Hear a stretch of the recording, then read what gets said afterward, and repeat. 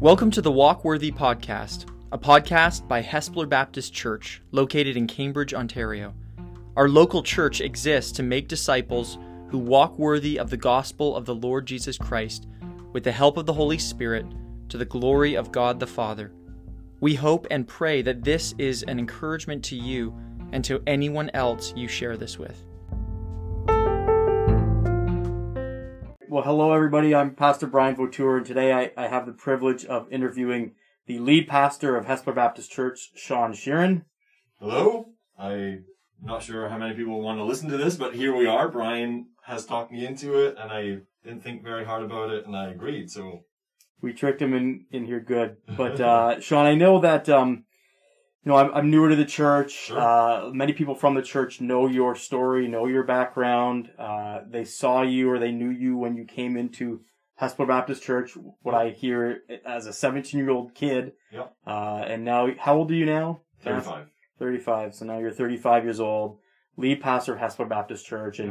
And certainly the Lord has blessed Hespeler over the past number of months and years, and it's continued to grow. So I thought there'd be some folks who don't know your story. And so we just want to take an opportunity to get to know you a little bit better. Yeah, I think I forget sometimes that because I've been around for a while, and a lot of people have been around for a while, that, everybody knows my story. No one cares. No one wants to hear it. It's sort of old news. But I forget, there's a lot of people who are new to the church and have never heard it. So actually my wife says sometimes, you should tell your story sometime. It would be helpful for people. So here we are. Very good. So we can probably detect a bit of an accent. Not terribly strong, but there's one there. So what accent is it, Sean? So it is a remnant of a Scottish accent. So that is where I was born and raised up and just before I turned 16, I came to Canada. So I'm Scottish, born and bred, but I've been over half my life now in Canada, and I'm thankful for that. Okay, so when you introduce yourself, do you still see yourself as Scottish, a Scottish Canadian, a Canadian? Scottish Canadian is probably how I think about myself, because there were some pretty significant formative years there, and it's part of my heritage, my culture, a lot of my family. I'm sure that has had a shaping influence on my life. So Scottish Canadian is what I go with. Okay, let's go back. I want to go back to your life in Scotland. Sure. Tell us a little bit about a wee Sean Sheeran. Do you have siblings? I do. I have a sister who is late 20s, so I'm a bit older than she is. And then I have a half-brother, although I don't think of him as just a half-brother. He's in his sort of early mid-20s. And then I have a sister who's much younger. She is 11. So another half-sister, again, don't think of her that way.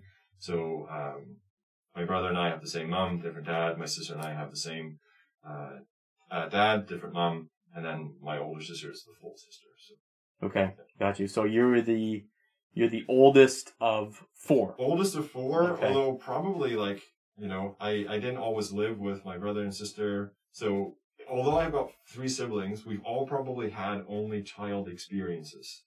Okay. Just because of the circumstances of our family. So I was older than my sister, and then I moved out after my parents divorced and lived with my dad, and she was with my mom, and then she did the same thing. And then my sister is much younger. So we've all had times when we've been the only kid in the house, even though we've got siblings. So that's a little bit of a different dynamic. Okay. So what's it like growing up in Scotland? You're a wee little guy. Who are you hanging around with? Who are your friends? So my dad has 11 siblings. So I have literally in the neighborhood of 40 to 50 first cousins. So a lot of my best friends growing up were my cousins. So actually my best friend really was my cousin, also named Sean, so that was not a little confusing, and his sister Michelle, and so I would spend a lot of time with my cousins, and so those are probably the people that I miss the most from living in Canada. And so we would spend a lot of time kicking a ball around, playing football or soccer. If it was raining or not raining, it didn't really matter. Video games, sometimes getting into mischief. Nothing, crazy bad, but certainly some mischief. And, a lot of time spent out playing and with each other at each other's houses, some school friends as well. So probably not that different from kids grow up with here. So. Okay. Did you find, I mean, you have kids now. Yeah. Do you find, were kids a little more tough back then when you were growing up in Scotland? Like, do you remember getting into fights? Like, were you and your cousins, Yes. the gang around town, or were people picking on you? Were people picking on you guys? Yeah, that's a good question. So definitely much tougher than here. Like, I don't know if it's the different culture or if the bullying, like the anti-bullying, has actually made headway in schools. But school is a pretty tough place, and certainly in high school. When I was in high school, there were different groups of people from different places, and they would often fight against one another. And so, yeah, that was kind of a big thing. And so, yeah, I definitely have been in a handful of fights. Got into a handful of fights. I didn't get into a lot because I had one of my cousins had a pretty notorious reputation, and everyone knew who he was, and I had the same last name as he did. Mm. So I got left alone pretty well because of who he was. So, and in high school, I had some friends who were pretty tough guys too. So, if they mess with me, they mess with them, and vice versa. So, yeah, I didn't get into too much, but it's because there was kind of people around me that prevented that. So that was the kind of environment, though. It was a pretty rough environment, and you had to be able to, know how to watch your back and be careful about the places you went, the people you were with, the soccer jerseys that you wore at certain times in certain places. You couldn't go out in certain colors into certain parts of the town because of, there would be violence associated with that. So, yeah, there's some pretty rough moments for sure. Catholic Protestant was a thing. So I was raised Catholic. Went to a Catholic school. The Catholic Protestant schools, there would be fights between the schools of the kids.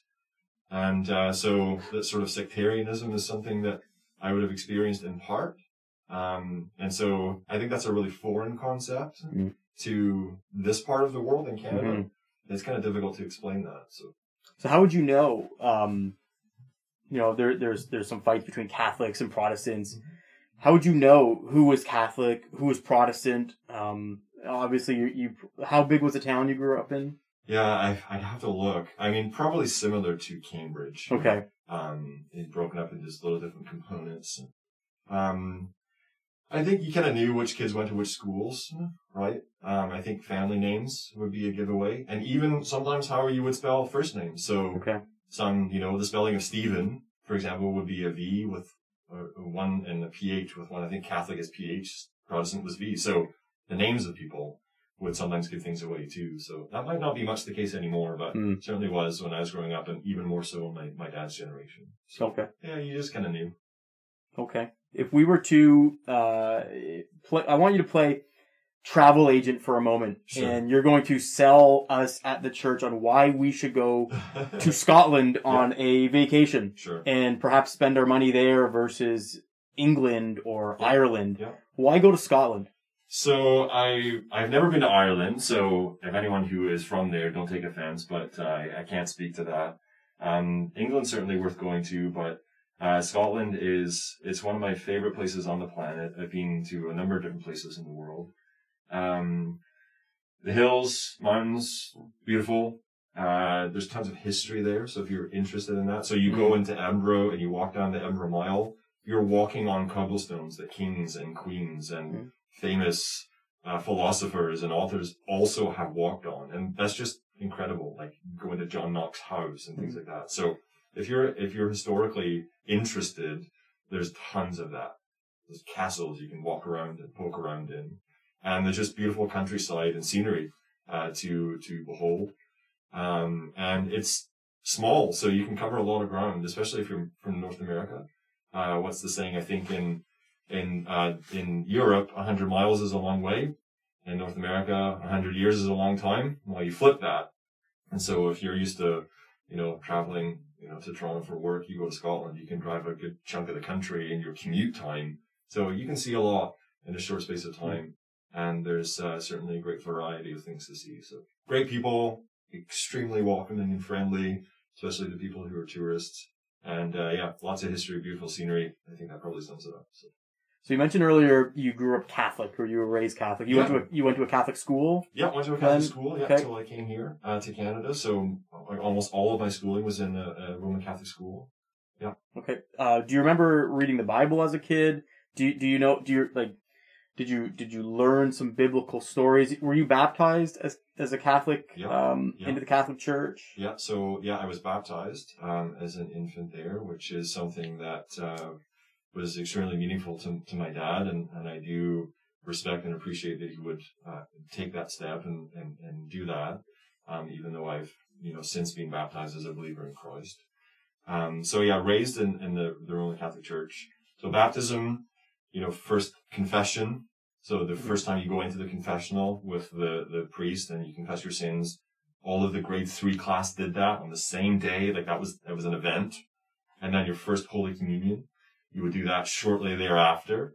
And so that would be the sort of age at which then you would participate that way in the Mass. And then there was a confirmation in grade 7, which I was not there for because their family was in Spain. I just missed that. And that was probably my last sort of time I would really participate in the Roman Catholic Church. They would sometimes have masses in school during the day, and you had to go to the Mass. And you would have religious studies as well. So one of my religious studies teacher was a former nun. And so that was part of the English teacher was a priest in my high school. So there's a ton of crossover between the church and the school in that environment. So between going to church fairly regularly up until I was 8 or 9, I heard tons of Bible stories. And so I actually was taught a lot of biblical content by the Catholic Church, which then I could sort of recall at a later date. But it's certainly, from my experience, there was no individual Bible reading encouraged at all. And even in the home, that wasn't something I think that was encouraged because the priest handled the Word of God. No one else really did. And again, that was my experience. So, yeah, it was confusing at times. I do remember very specifically, so this is going back to, when I was younger, that moment of the sort of first confession. You're getting ready to go into the confessional booth. And I remember thinking very distinctly, I don't understand why I'm doing this. Jesus died for our sins, did he not? Like the crucifix is on the wall in the building I'm in. And I'm thinking to myself, why do I have to go and tell a priest the sins that I've done? Right. Why can't I tell God the sins that I've done? Because Jesus has died for me. Isn't that what I'm being taught? So that was an interesting thing and so I was actually very upset. I was in tears. Going into the I was confessional. petrified to go in. And my dad was he was encouraging me and just trying to help me, but I was a pretty fearful kid, I think. But I remember, being the only kid upset about it before going into the confessional. And do you remember what you confessed? Yeah, I do. I don't know if this was the first one. I had subsequent times I went to confession. I remember telling a priest that I said some swear words, and maybe I was mean to my sister, or I didn't listen to my mom and dad. I think that was sort of the extent of it. I don't remember much more than that, but I do remember very vividly the experience. Okay. Going in and wondering why, and I didn't sometimes wonder what was the Lord doing in my heart and mind at that time, even though I maybe wasn't aware of it then. So. Very good. Now, Europe is certainly a lot smaller than it is here. Yeah. One of the things I've always envied about people who have grown up in Europe or live in Europe, they can just travel anywhere they want fairly easily. So you mentioned you went to Spain. Yes. Did you travel around as a young kid with mom and dad? Where have you been? Not many places. We didn't have a lot of money. Like sort of working class family. Spain. That trip to Spain was a big deal. That was sort of like one of a kind. I have an aunt who lives in England, so I visited several times. School trip to York was a big thing, and our last year of primary school. I've been to London. And done some of the tourist things there, but that was really the extent of it because, like I said, didn't have a lot of money. Mom and dad divorced when I was 9, and so that was a part of it. We did do a big family trip to Australia. I actually had my 9th birthday in Australia, and so we were there for I think 10 weeks. That was a huge thing. My parents were thinking about moving there, and so we went for an extended stay just to sort of investigate that. Obviously, that didn't pan out, and so that was, so I haven't seen much of Europe, actually. Okay. So you mentioned you went to Australia when you were 9 with your family. Yep. They're talking about moving. Sure. But you mentioned that they got divorced when you were 9. Shortly so after that talk to me about your parents' divorce. What do you remember of that? Sure. it must have been a bit of a shock. Yeah, definitely. I didn't see it coming. I distinctly remember, so, I mean, this is, getting fairly personal here, but, I distinctly remember when my parents told me that they didn't love one another anymore. I remember the color of the couch. And I remember where I was sitting in the room. I remember how I was sitting. I remember where my mom and dad were. And I think that just shows the intensity of that experience and the challenge that experience can be on children who go through that in their home. So I do remember that. And that was extremely difficult. That it's like, I've always likened it to, just imagine the floor right now opened up underneath you and you just are falling, free falling to who knows what. That's kind of what it feels like. And I have a good relationship with my mom and my dad. They did everything that they could to help my sister and I go through that experience. And so there were definitely some very difficult moments. It really made me sort of question everything. And, I don't know if people listening to this who have gone through that experience for a long time, I basically thought everything was my fault. Even though, Mom and Dad, it's not your fault. It's nothing to do with you. It's not your fault. It just felt like it was. And so it took me an awful long time. It went well into my teen years. And actually even, after my conversion, actually really come to terms with that, no, it wasn't my fault. It didn't have anything to do with me. But it really rocks your world. And so, that sent me in some not good directions through my teen years for sure. And so there was a lot of wrestling and, tears and pain, and I won't get into it all now. Well, it's interesting. I just recently read an article, about, I think it's a book, and some research is being done now that sort of the adults of that generation, or now that they're adults, the children of that generation, now that they're adults, they're beginning to speak about the effects of divorce upon them. And so the book or the article is something along the lines of, adult children of divorce find their voice. And it's helpful because, kids are resilient. They'll get over it. I don't think that actually is the truth. I think it takes a long time to wrestle through that. And even as you begin to experience first for your own, so I got married. It's still right there, right? My mom and dad are not together. And then all of a sudden I understand what it is to love my wife. Then you become a father, and all of a sudden you begin to understand, well, this is what it feels like to love my child. And then you begin to rethink your memories, and they sort of recolor, and you think, there's some stuff I think I need to work through here because I understand things now as an adult.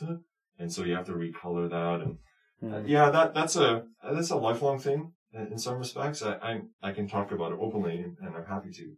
But there's still some tender parts there, I think, for sure. Sure, yeah, I'm glad you brought that up. That's a really good point. Often we think that kids are resilient and they forget, and then sort of when you grow up and you can grow up and grow out of that, and it just lingers on for a very long time, and it's so good to talk about it and think through these things, and so I'm glad you brought that up. That's really good. So now, Mom and Dad sit you down. They tell you, we don't love each other. Now, who moves out? What house do you live at? Yeah, so I stayed with my sister, and I stayed with Mom, and that was for a period of time, and then I just became very unsettled, and there was a sort of crisis point for me where I decided I was going to move in with my dad, who had just recently remarried. My stepmom's a champ. Like, she marries my dad, and all of a sudden she's got this teenager now living in the house too.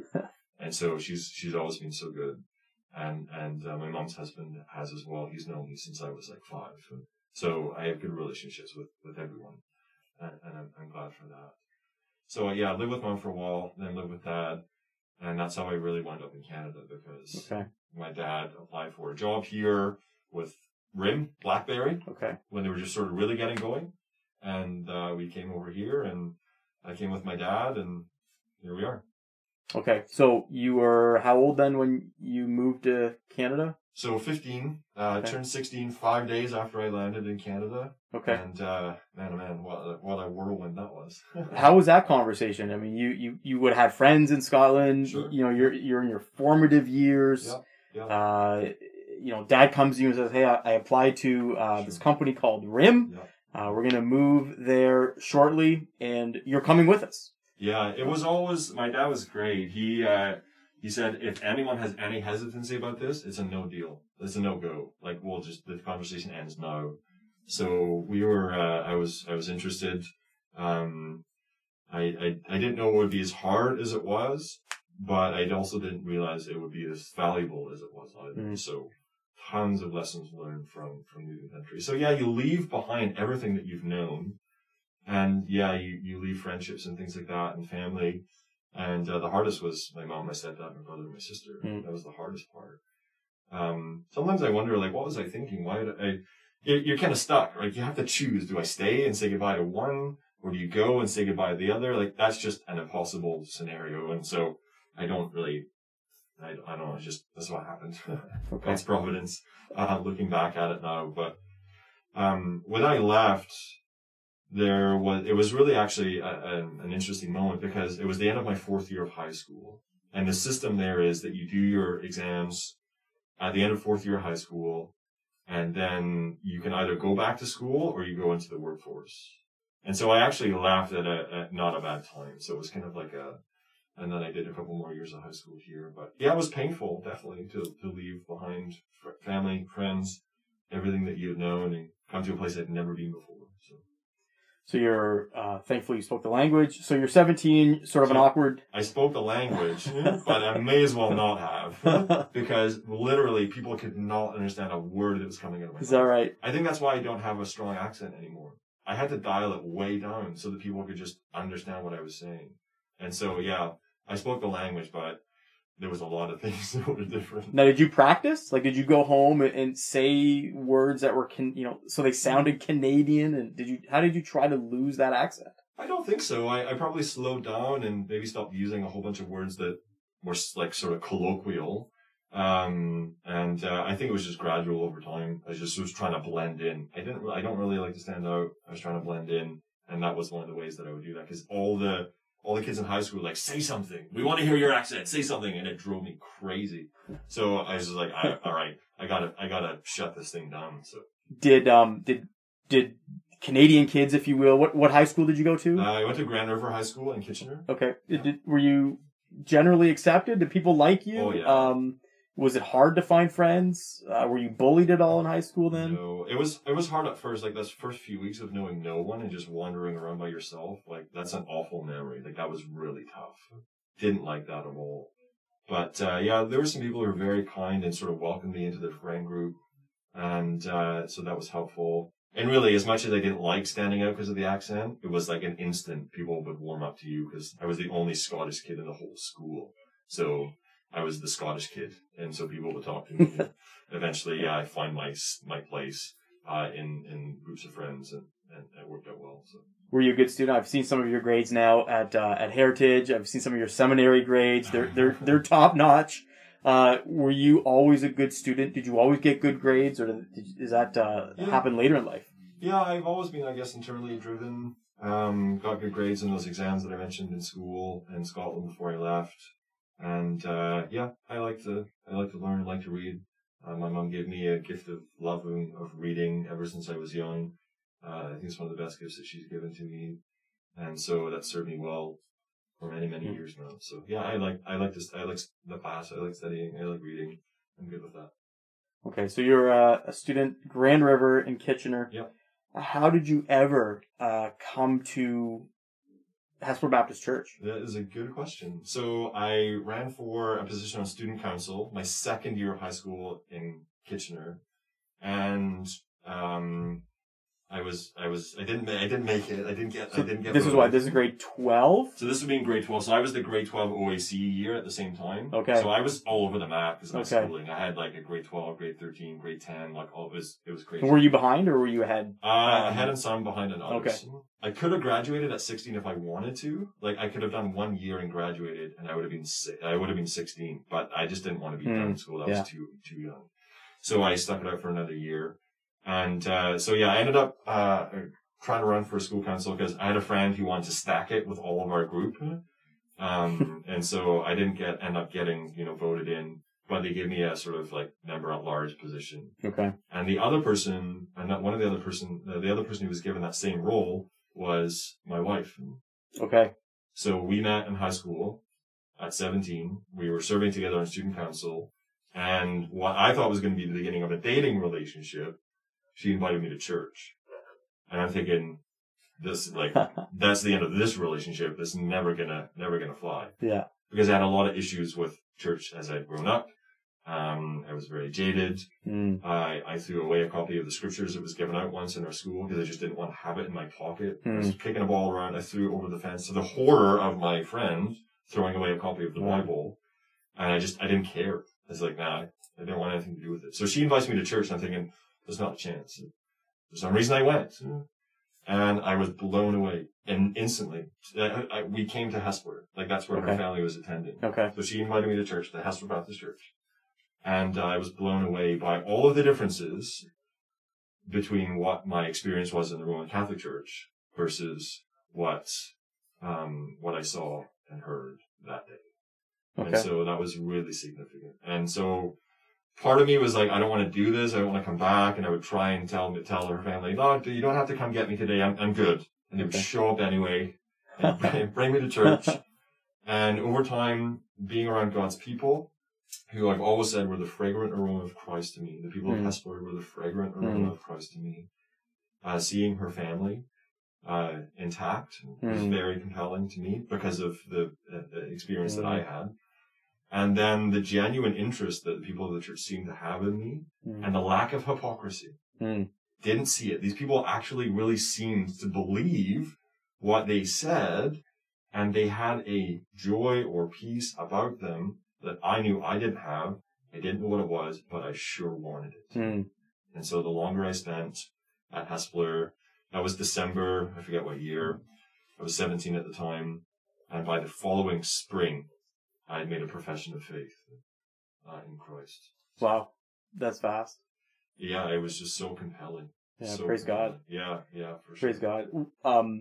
For those who go to a church for a long time, sometimes we'll forget what it's like to be a new person at church. Yeah. Do you remember anything that stood out to you as being odd? That you would look back now and be like, oh, that's totally normal. But at the time you're like, man, what are these people doing standing up and singing, as if it's some sort of big group karaoke? Anything?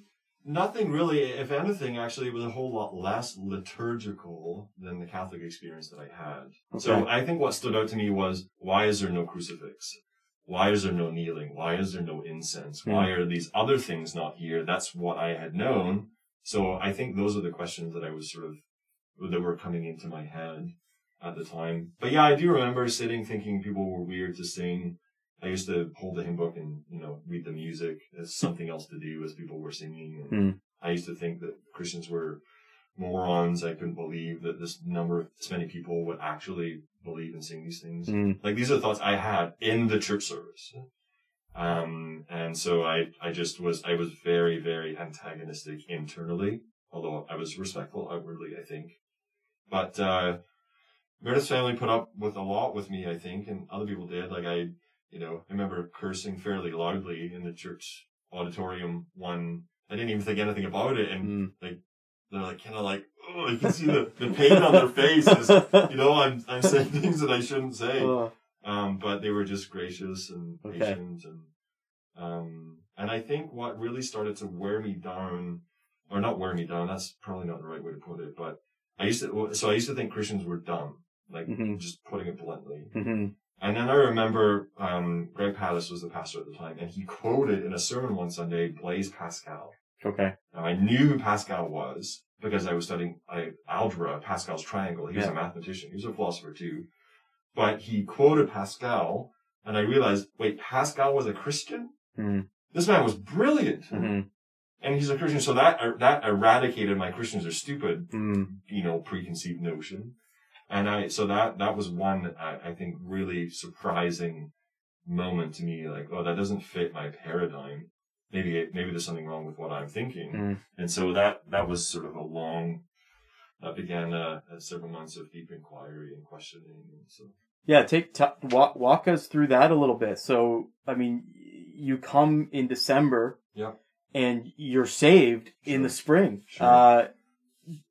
Obviously, I mean, you probably didn't have a copy of the scriptures, and there's no phones with copies of the scriptures on them. So did somebody give you a Bible? How did you start down that process of going from virtually knowing nothing about evangelicalism, Christianity, to saying, I want to repent of my sins and put my faith in Jesus Christ? Yeah, good question. I think if I go back to when I came to Canada, you're removed from your environment of everything that you've known. And so all you're left with is yourself.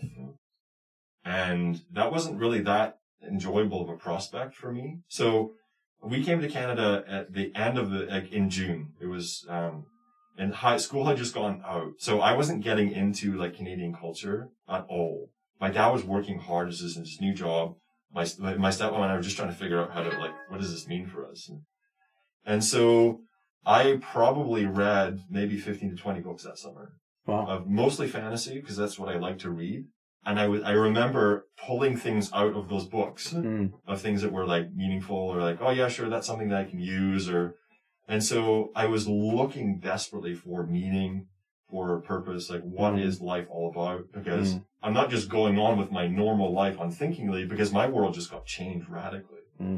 And so I think that really set the stage for, just a hungering and thirsting. Why am I here? Or what's the point of life? And then in my second year of high school here, I was deeply asking those questions. Why am I even studying? What's the point? What's the meaning? And I remember even voicing some of those things out loud to my dad, and just why am I doing this? What's the so all of that was going on in my heart and mind. I was looking for something to build my life on. I just didn't know what. And so I would spend a lot of time in the library. I would get books by philosophers and mathematicians and all sorts of thinkers, and I was trying to land somewhere. And then all of a sudden I wind up in a church, and these people seem like they have what it is that I'm looking for. And so I started paying attention and listening. And in God's providence, I just gonna maybe sound, I don't know if this makes me sound like a nerd or a loser. I probably already sound like a nerd anyway, but I had a poem on my wall called Desiderata. Some people might know it. And it has, go placidly amid the noise and the haste, finding what peace there may be in silence, and all these types of things. And one day in church, there was a responsive reading from Romans chapter 12. And incredibly, Romans chapter 12, that poem seems to be based on some of Romans chapter 12. And I'm thinking, okay, that is a poem I have on my wall, and this is in the Bible? It blew my mind. And so I remember that night in particular, I actually think I participated in that reading. And that was a significant moment. And that night, we actually had a Catholic Bible on our shelves that we had brought all the way from Scotland. And I took it off the shelf, and I read Romans 12 maybe 100 times. Wow. And so that was when the Word of God, I think, I began to realize, or it began to be alive to me. And I realized there's something here. And so from that moment on, I think I started listening differently. And I just realized, I think this is what I've been looking for. Okay. And so there was an invitation given one Sunday morning, and it was as though it was this is the moment. Are you going to serve me? Am I going to serve God, or am I not? And it just felt like one of those moments of it's decision time. What are you going to do? And so again, by God's grace, I indicated my interest. One of the elders came up to me, and he led me through a prayer of salvation. He explained the gospel to me, and actually, we got to the end of that, and he said, "Would you like to put your trust in Christ?" And I remember thinking, I think I already have. And so, I think that was the moment when I became a Christian. And so you're what, 17 years old, 18 years old at that point? Just shy of 18. Okay. Yeah. You're still in high school? You're now just about to be finished. Yeah. Okay. Yeah. What was that like, having to go back to your group of friends who were presumably non-Christian? Yep. they know you, Sure. as a non-Christian guy. They probably know you're sort of dabbling into church, asking different questions. How did that conversation go? You go back to the boys and you say, "Hey guys, I put my faith in Christ." Yeah, it didn't go very well. I pretty much lost all my friends. Okay. As a result of that decision, and Meredith, obviously she was a Christian, and they knew that. And actually, previously, like they'd given her a rough time, and I mean, to my shame, I didn't even stick up for her. And so I already knew what they thought about Christianity. They were pretty mocking towards it. And so I became a Christian, and it was pretty. I made some missteps, I'm sure. But all those friends were pretty much gone. Okay. Yeah. So, okay. Yeah. I mean, you're near the end of high school anyways, I suppose. Sure. So you graduate. What did you do after high school? So I actually couldn't do anything for a while because I was only here on a student visa. And so we were waiting on our permanent resident status coming. So I couldn't work. I couldn't even volunteer. All I could do was study. I had no money. And there wasn't a lot to go around, and so I wasn't going to pay international student fees, which to go to university. Yeah. So actually, after I graduated high school, we went to serve at Pleasant Bay Camp for a few weeks, Meredith and I, in the kitchen. Okay. And then after that, those were months of like boredom and just I'm just stuck. But in God's providence, I read a whole lot. I read the Bible. I read other books from our church library, that were interesting to me. And I really think that God gave me that space to just begin to grow in my faith. So Meredith and I spent a lot of time together, and I spent a lot of time with her family, time with the church, serving, just being around God's people. And those were sort of formative discipleship or discipling experiences for me. So, okay. Yeah. How old were you when you got married? When did you propose? So we had a long engagement because I have family overseas, and we wanted them to know that we were serious. So you got to start saving to come. Mm-hmm. So when we got engaged, I was 19. I think Meredith was only 18 at the time, so we were very young. And we got married when we were 20.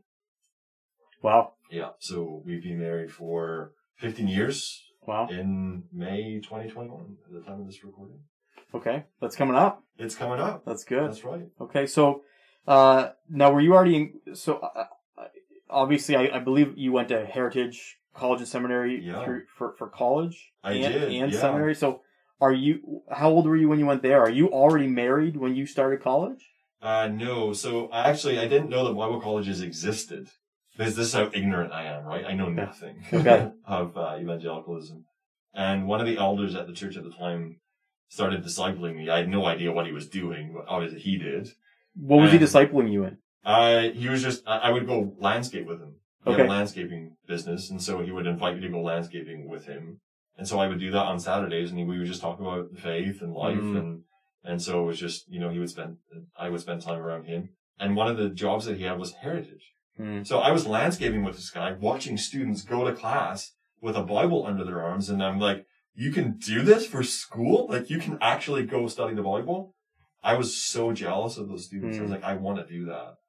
And so, as soon as I was able, after we got sort of permanent resident status, I started attending Heritage. Okay.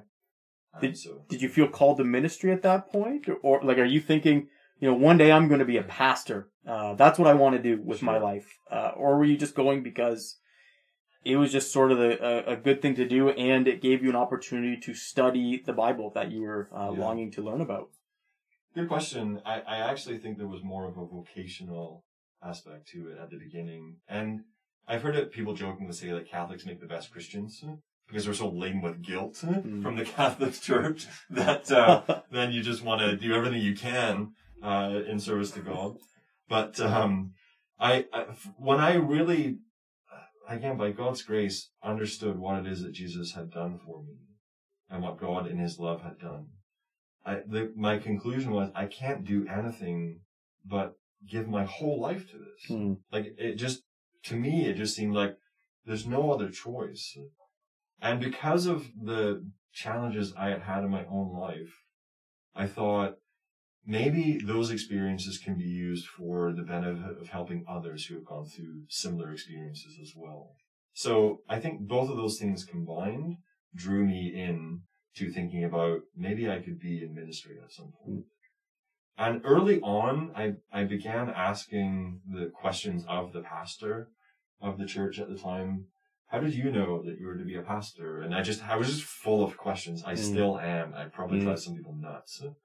But I think he just began to realize, like, oh, and he started discipling. He gave me some of his time. We would meet weekly. And so I went to Heritage and just was delighted to be able to study and thinking, maybe there's something I can do to help people the way that these people at Hespeler helped me.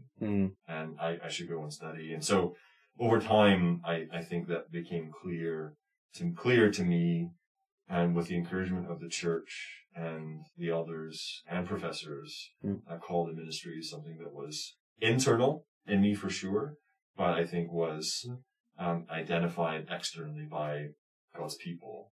And so that's what happened. So I went there for college. Yeah. Okay. So how did you end up becoming a pastor at Hespeler Baptist Church? So before I graduated, the church was beginning to look for an associate pastor, and I applied for the position. Now, other people on the other side of things they might see this differently. So I'm telling you my perspective. Okay. So I applied for the position.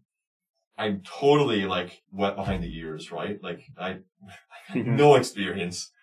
I applied for this position, and I think that the conclusion was am I even really ready for this? And so it seems to me that an adjustment was made on the part of the sort of church and leadership, and I was offered an internship, a 1-year internship as a pastoral assistant. Okay. So the pastor at the time had been reading The Deliberate Church by Mark Dever. Okay. And that book talks about this concept of a pastoral assistant. And so I came in at 30 hours a week. This was in 2008. 30 hours a week. I was finishing up my school. I graduated in 2009, so I had a little bit left to do. And so in 2008, they took me on in a 12-month deal. Okay. Interesting, funny story. The Sunday that the church was going to vote, there was a snowstorm. Church wasn't canceled, but barely anyone showed up, so they had to postpone the members' meeting to the following Sunday or the Sunday after. So I'm thinking okay, I'll know that if this is going to happen or not today, and no, that got delayed, and so I was like, oh, well, that was a funny experience. But so that year went really well by God's grace, and then the church offered to take me on full time the following year. So I started serving full time as an associate pastor in 2009, and I've been here ever since. Okay. How long have you been the lead pastor of Hespeler Baptist? So I believe it was 2013 when the former lead pastor, Greg Pattis, God's leading of he and his wife elsewhere, so he stepped down, and so again it was a moment where for my wife and I, and for the church, it was a moment, okay, am I ready for this? And do we want this? Do Meredith and I want this? And are we ready? And so, I was willing to serve in that role, but I served in the role for an interim year as lead pastor. Okay. And that was for evaluation purposes, for ourselves and also for the church. And, Ernest Kennedy, came in at that time on a part-time basis. And Roger was there as well. Roger Pascal was there. He started at the same time as I did, back in the late 2008, 2009. And so I served in that role in an interim way. And, God was very gracious in that year. We were comfortable, my wife and I were comfortable to let our name stand, to be willing to serve in that role. And, the leadership at the time, the elders at the time were as well.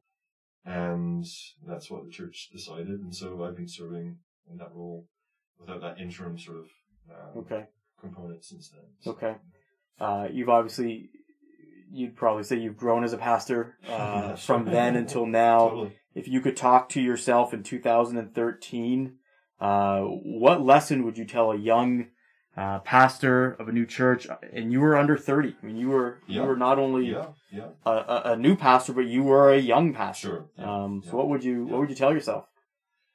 I would say that you should listen even more, and press in even more to the men who have more experience and maturity around you than you did. Like that, with those men's lives were like invaluable to me.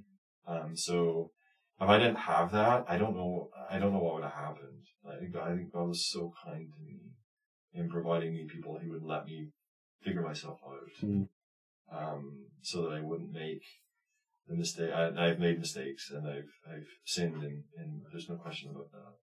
But I think I would have made a boatload more had it not been for those men that I could just bounce off, and they could just sort of watch and observe and let me sort of wade into the ministry pool.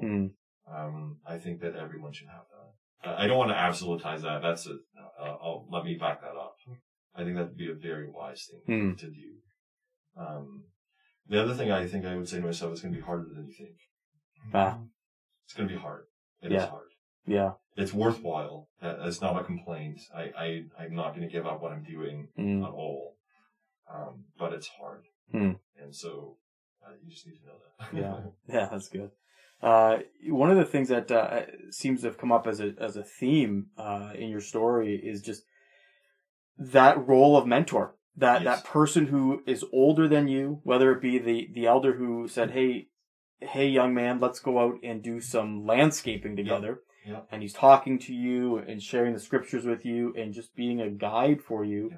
Or those older folks who were just more advanced in their Christian journey, the ministry than you to speak into your life. That's just it's so important for those older folks to speak into younger lives. Maybe there's some folks listening right now who have a wealth of experience or who have journeyed, have learned some of those painful lessons of a Christian life. Sure. And just life, for that matter. Yeah. How would you encourage, or what would you say to some of those folks? How do they get involved? How would they have approached a 17-year-old Sean Sheeran and help them just form their worldview? Yeah, that's a really good question. I think from my own experience, it was a matter of willingness to spend time. Right? So an openness, there's room, make room in your life, and just extend an invitation. So however that is, whether it's, if you're, if it's at your dining room table, or, hey, I need to take something into Toronto and I've got an hour in the car, bring someone with you. Yeah. And then spend 2 hours with them and just, and talk. And I think that one aspect of it is that I think sometimes people maybe think, my life has to be successful. I have to be good at everything. I've learned a lot from people being open to me about their failures and things that they learned not from success, but from failure. And so those are really important teachable moments as well. So, but I just really admire and appreciate, beyond the formal mentorship or beyond leadership, but names and faces I can recall who would just even take a little bit of time on a Sunday morning when churches gathered to come over and impart some advice or, encourage you with something, or, at the time of recording this, George Smeedendorf just recently went to be with the Lord, and he's one of the first guys I ever remember talking to me at church. And he's just years older than me. Yeah. And I know you would say the same thing about him as well. Mm-hmm. And so people like that, and there are many like them, and some of them have gone home, and some of them will go home soon. And I'm going to find that personally really difficult, because these are the people who God used in my life that I would become a Christian. And so I'm glad you're highlighting this or asking for it to be highlighted, because you just can't imagine the power and effect of your words, comment, handshake. And then if you go beyond that, come with me. Yeah. And we're just going to spend some time together. It's nothing formal. There's nothing, but it's just, I'm around, you're letting a younger Christian be around you and seeing how you act, speak, talk to your wife, spend your money, show generosity, all those different types of things. Just let people watch you.